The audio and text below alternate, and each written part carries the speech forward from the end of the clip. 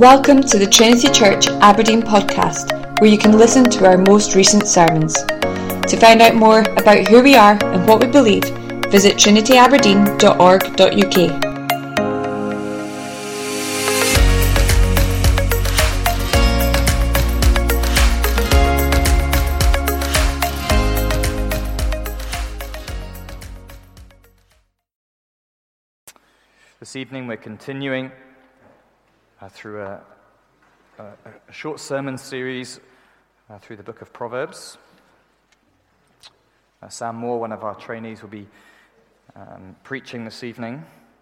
If you turn to Proverbs chapter 12.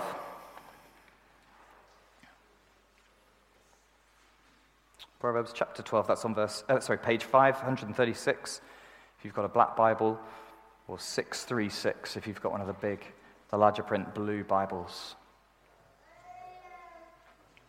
So we've got two readings this evening, Proverbs 12, 13 to 13 verse 3, and then just flicking ahead a little bit to chapter 15 and verses 1 to 4. So let's listen to God's life-giving words together. Proverbs chapter 12, verse 13.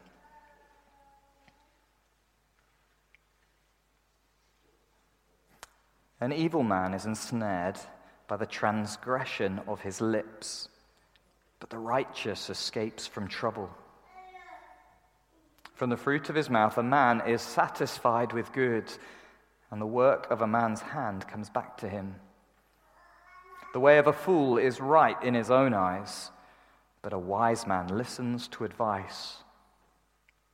The vexation of a fool is known at once, but the prudent ignores an insult. Whoever speaks the truth gives honest evidence, but a false witness utters deceit. There is one whose rash words are like sword thrusts, but the tongue of the wise brings healing. Truthful lips endure forever, but a lying tongue is but for a moment. Deceit is in the heart of those who devise evil, but those who plan peace have joy. No ill befalls the righteous, but the wicked are filled with trouble. Lying lips are an abomination to the Lord, but those who act faithfully are his delight. A prudent man conceals knowledge, but the heart of fools proclaims folly. The hand of the diligent will rule, while the slothful will be put to forced labor. Anxiety in a man's heart weighs him down, but a good word makes him glad. One who is righteous is a guide to his neighbor, but the way of the wicked leads them astray. Whoever is slothful will not roast his game, but the diligent man will get precious wealth. In the path of righteousness is life, and in its pathway there is no death. A wise son hears his father's instruction, but a scoffer does not listen to rebuke. From the fruit of his mouth a man eats what is good, but the desire of the treacherous is for violence. Whoever guards his mouth preserves his life. He who opens wide his lips comes to ruin. If you turn ahead to chapter 15.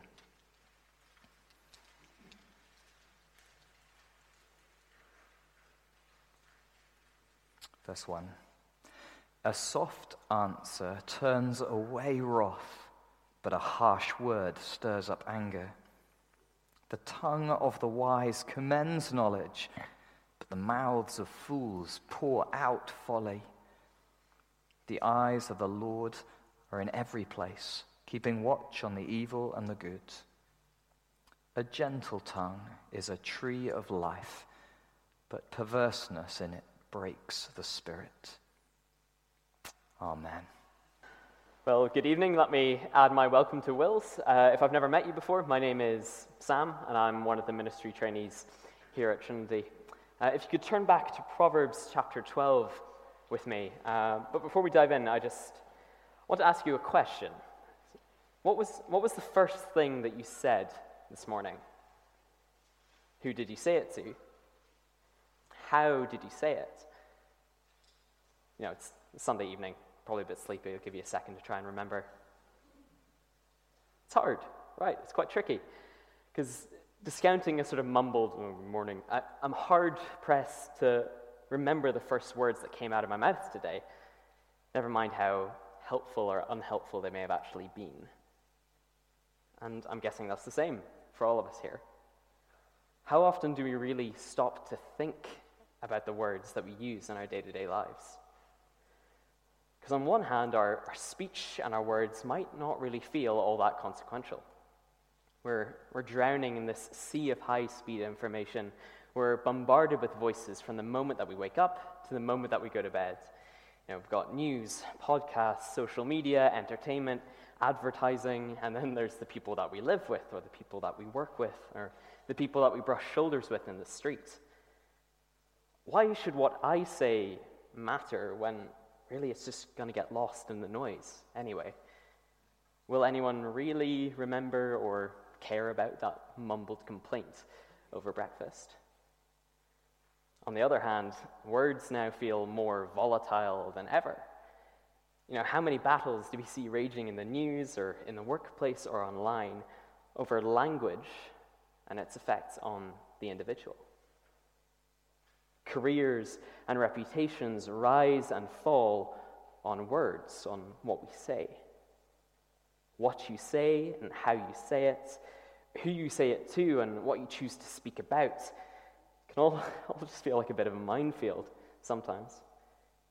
Words are the weapon of choice for both sides in the culture wars, and the damage that they deal can be catastrophic. Because words are and always have been an integral part of our lives. Whether we find ourselves speaking in public or in private, the words that we choose really matter. And if that's the case, then we need biblical wisdom to guide our speech. And that's where the book of Proverbs comes in, because about a fifth of the book of Proverbs refers to speech and to words. The Bible clearly has much wisdom to share about what we say. Even the Bible itself is the culmination of God's revealing himself through his words. Our God is a speaking God. Words matter to him. And that brings us to our first point. God speaks, so we speak. God speaks, so we speak. So God clearly cares about what we say, but why is that? Well, I think to answer that question, we're going to have to take a little detour out of Proverbs, so bear with. But we see from the outside of the Bible that our God is a speaking God.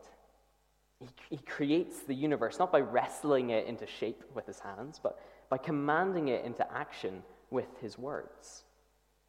There's that recurring pattern in Genesis 1 of God saying something and it being so and it being good. And then as the crown of creation, he makes humanity in his own image. It's this relationship between God and his image bearers. It's there that we see the centrality of words to human life. God relates to us, especially through his words. He tells Adam and Eve to be fruitful and to multiply. He describes the type of life that he's made for them in the garden. And that progresses through the story of the Bible. God relates to and governs his chosen people through covenants, through spoken agreements.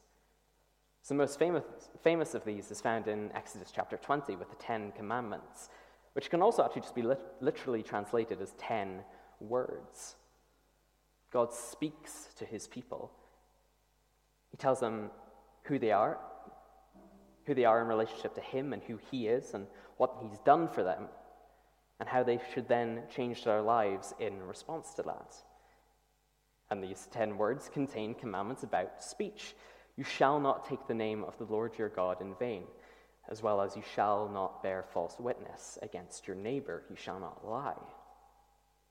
And when Jesus proclaimed that the kingdom of God was at hand, he proclaimed it. Words were central to his ministry. Preaching and teaching took priority over his spectacular miracles. It's through what Jesus says to us in the Gospels that we're able to understand what he's accomplished for us by dying on the cross. And then just look at us here tonight, look at this. We're coming to meet with God through the words that he has given us. All relationships ultimately depend on communication, and most of all, the relationship between the Creator and his creatures. So we're gathered here listening to his words, and we respond with words of our own. We've already done it in prayer and in song. Because as the image bearers of a speaking Creator, it's only fitting that we should be speaking creatures. Words have a wonder and a power to them. They are a gift from God, a good gift from God. And we can write poems and songs and speeches and letters and sermons and stories. We can communicate to each other with the nuance and depths provided by the specificity of language. We can imitate our Heavenly Father by the very fact that we can speak. So what I'm doing right now, what we'll all be doing after the service, that's an incredible thing. What we say and how we say it plays a vital and significant role in how we fulfill our calling to reflect God's character and proclaim the good news of his kingdom.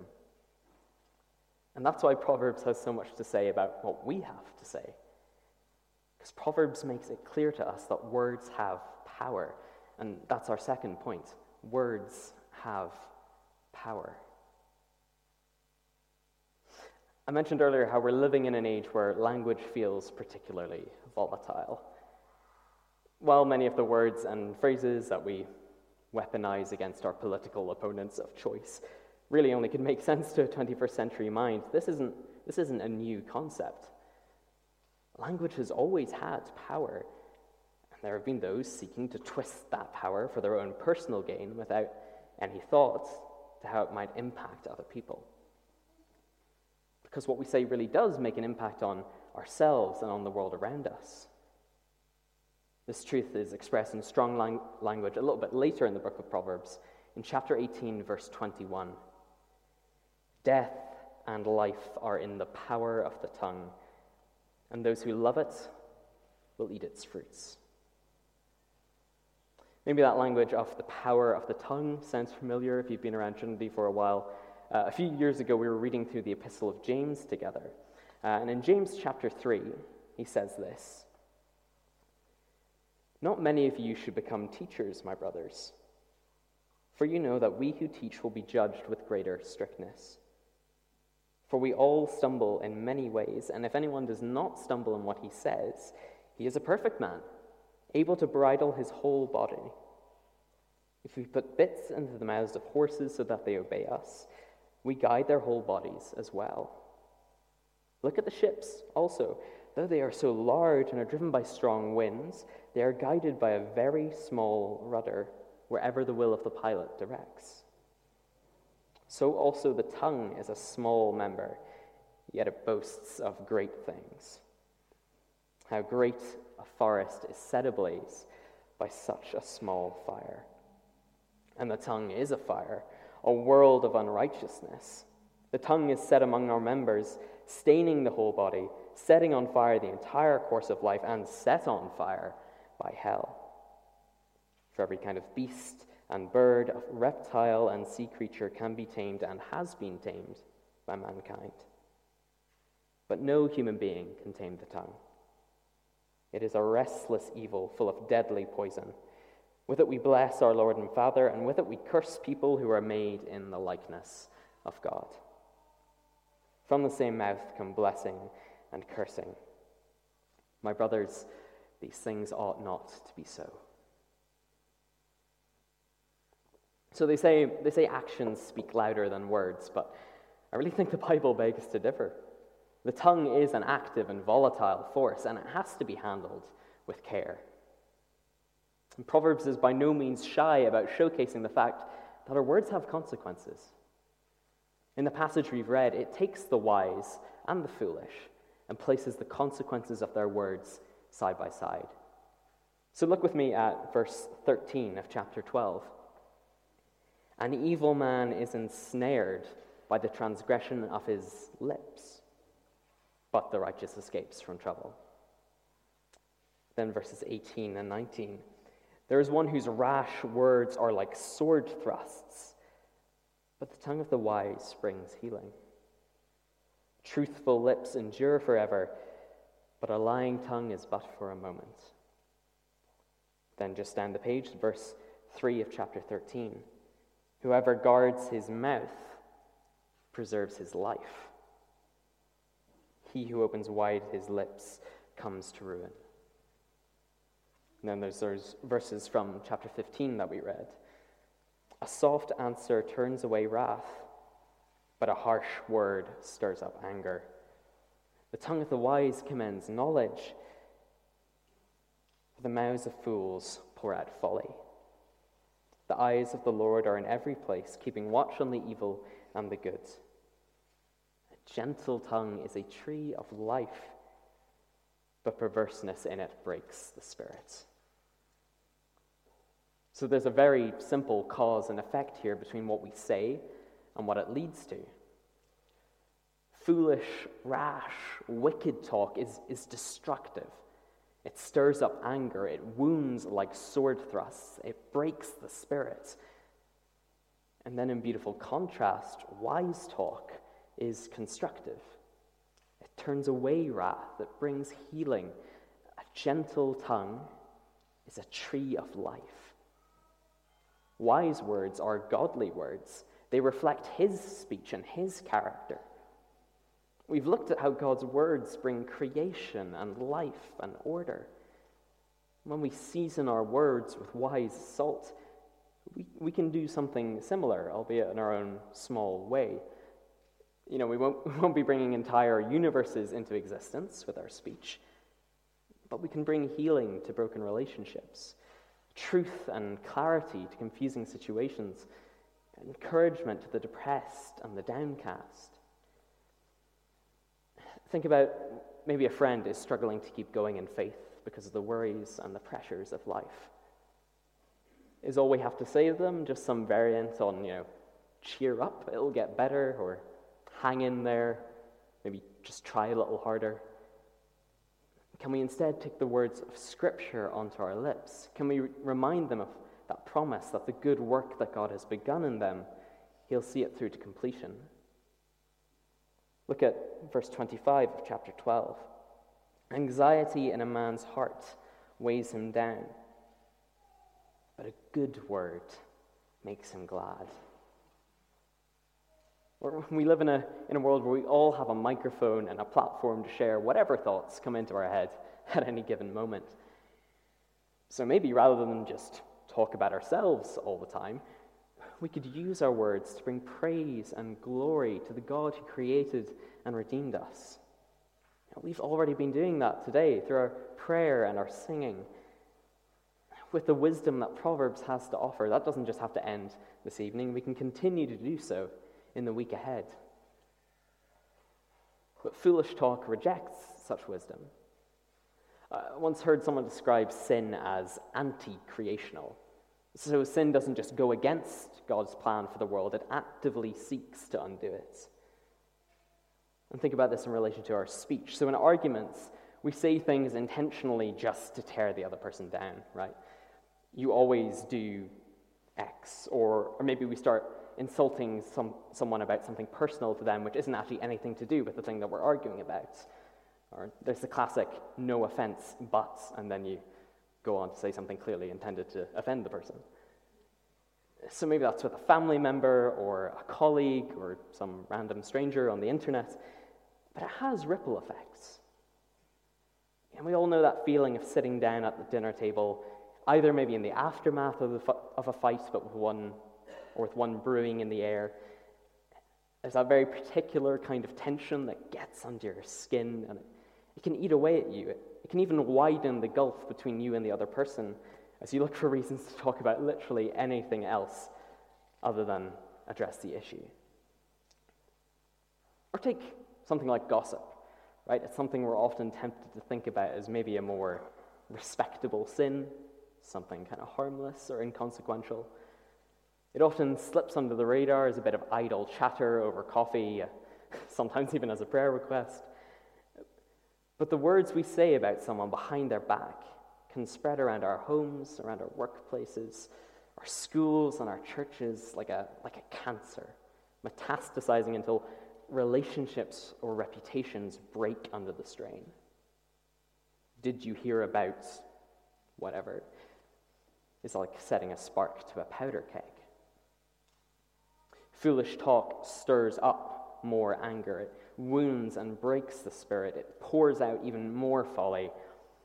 And none of it even lasts. A lying tongue is a quick and convenient way for us to put ourselves first and to get whatever we want, but ultimately it's just for a moment. That's what verse 19 says. No matter how convenient, foolish, and wicked talk might be in the moment, in the end an evil man is ensnared by the transgression of his lips. And it's easy to think in a society as noisy as ours that, the words we say aren't really that big of a deal. But if rash words have the power to wound like sword thrusts, then we can't afford to just toy around with what we say. I get that we don't really use swords that much anymore, but imagine walking into a gunfight with people shooting at each other left, right, and center. If you then pull out a gun and start shooting people as well, chances are people aren't going to hear your gun over the sound of everything else, but that doesn't make it any less dangerous. You're still shooting at people. God wants us to know that what we carry in our mouths can either be a tool to build up or a weapon to destroy. So how and why we choose to use it matters. Proverbs presents us with a very simple choice every time we open our mouths. Will we speak with wisdom, or will we speak with folly? I realize that stating it that way might turn the act of saying anything at all into quite a stressful prospect, and maybe the wisest option just is to never say anything ever again, but that can't be what the writer of Proverbs wants us to take away here.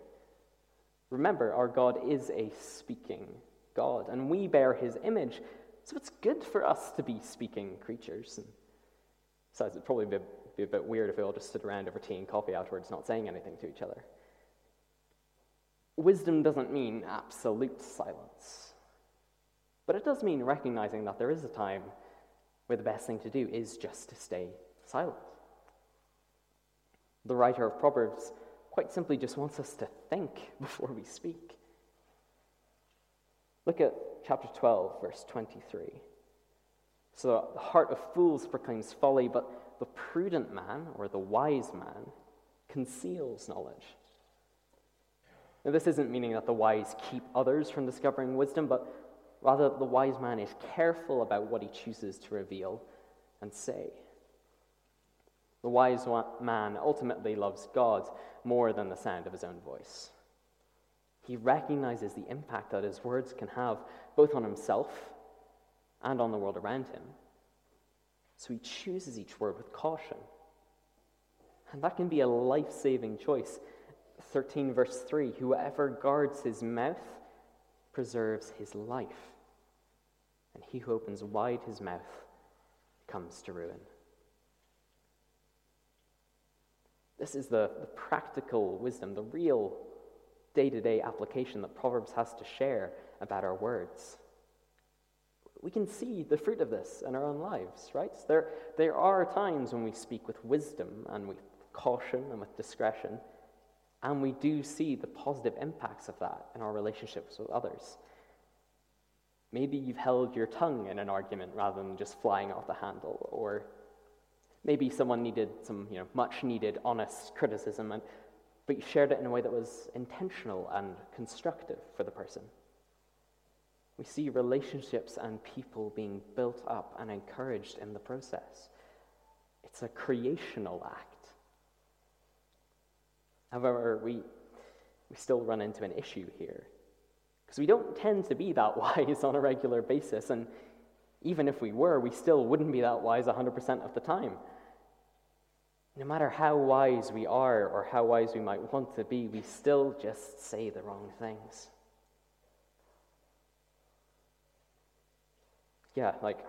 I'll be honest, most of my regrets in life are just speech and words related. I just sort of say a lot of dumb stuff, and I don't really like what that reveals about what's going on underneath. Think about this for a moment. How do you speak to the people closest to you, especially if you know you could use that relationship for your own personal gain? Or what kind of language or tone of voice do you use with people who you'd really just rather not be talking to? Or what do you choose to talk about? What's the one thing you find it hard to shut up about? And the answer to those questions, it's not always comfortable, because they force us to acknowledge something about the root of our speech and why it's so hard for us to be wise. And that's our third point. It's that words flow from the heart. The heart powers the tongue. Look again at verse 23. A prudent man conceals knowledge, but the heart of fools proclaims folly. And there's 15, verse 2. The tongue of the wise commends knowledge, but the mouths of fools pours out folly. A foolish heart will gush out words which are equally foolish. And when the book of Proverbs talks about fools and folly and foolishness, it's not just talking about stupidity.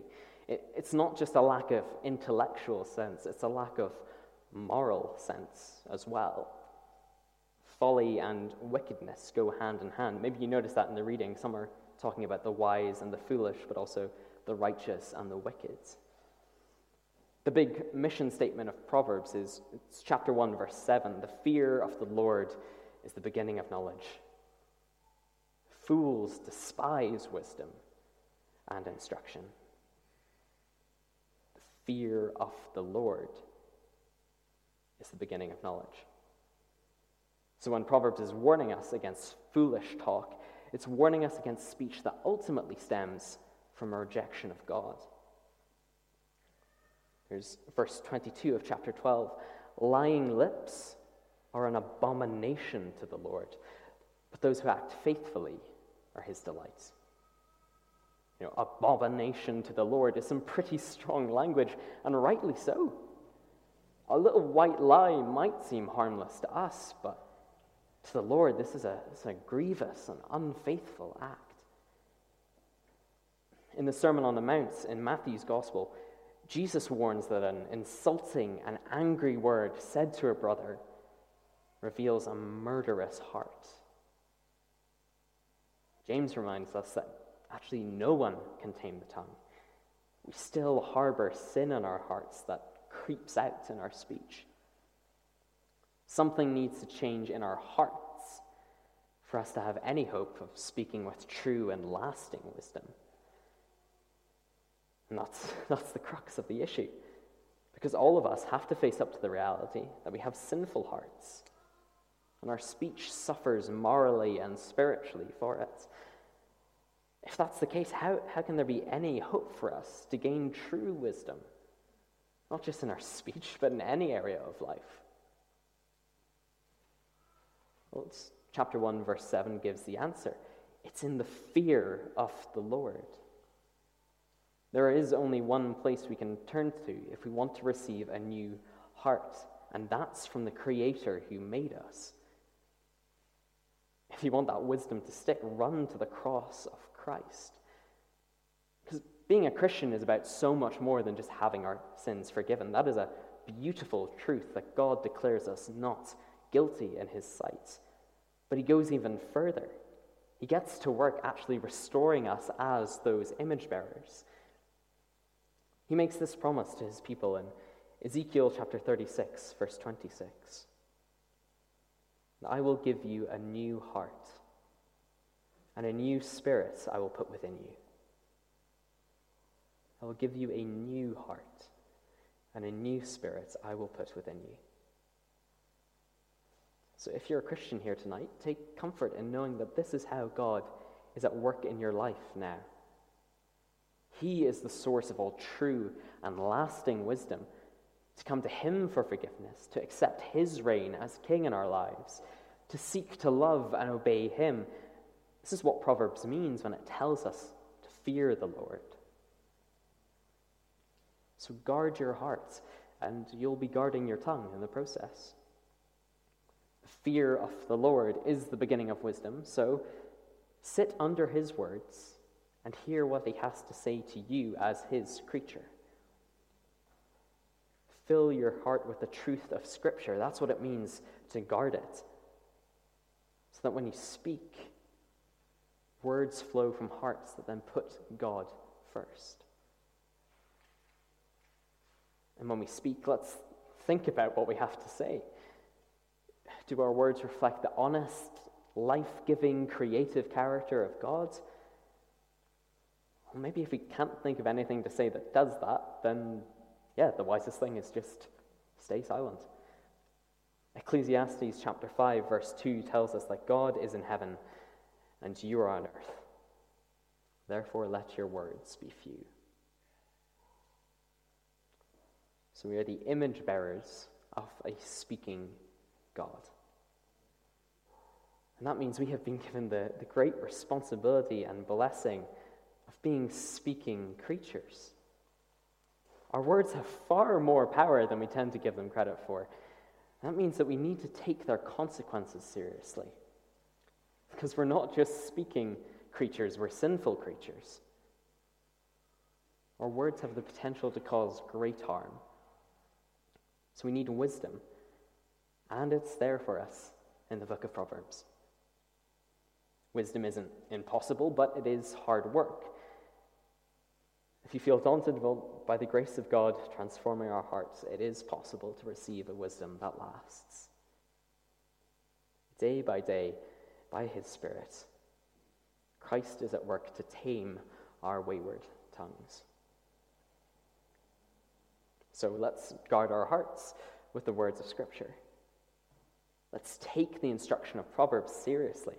Will we just say whatever comes to mind in any given moment, regardless of the consequences? Or will we pause and examine ourselves before we speak? Does what we have to say stem from the fear of the Lord or just from the folly of sin? Will our words be those that reflect his life-giving character, or will they only tear down and wound?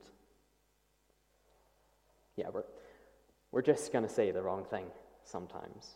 God doesn't change our hearts overnight. The old sin and the old folly still lingers. But the Spirit can still work in hearts as foolish as ours. And gradually true wisdom can take root. Amen.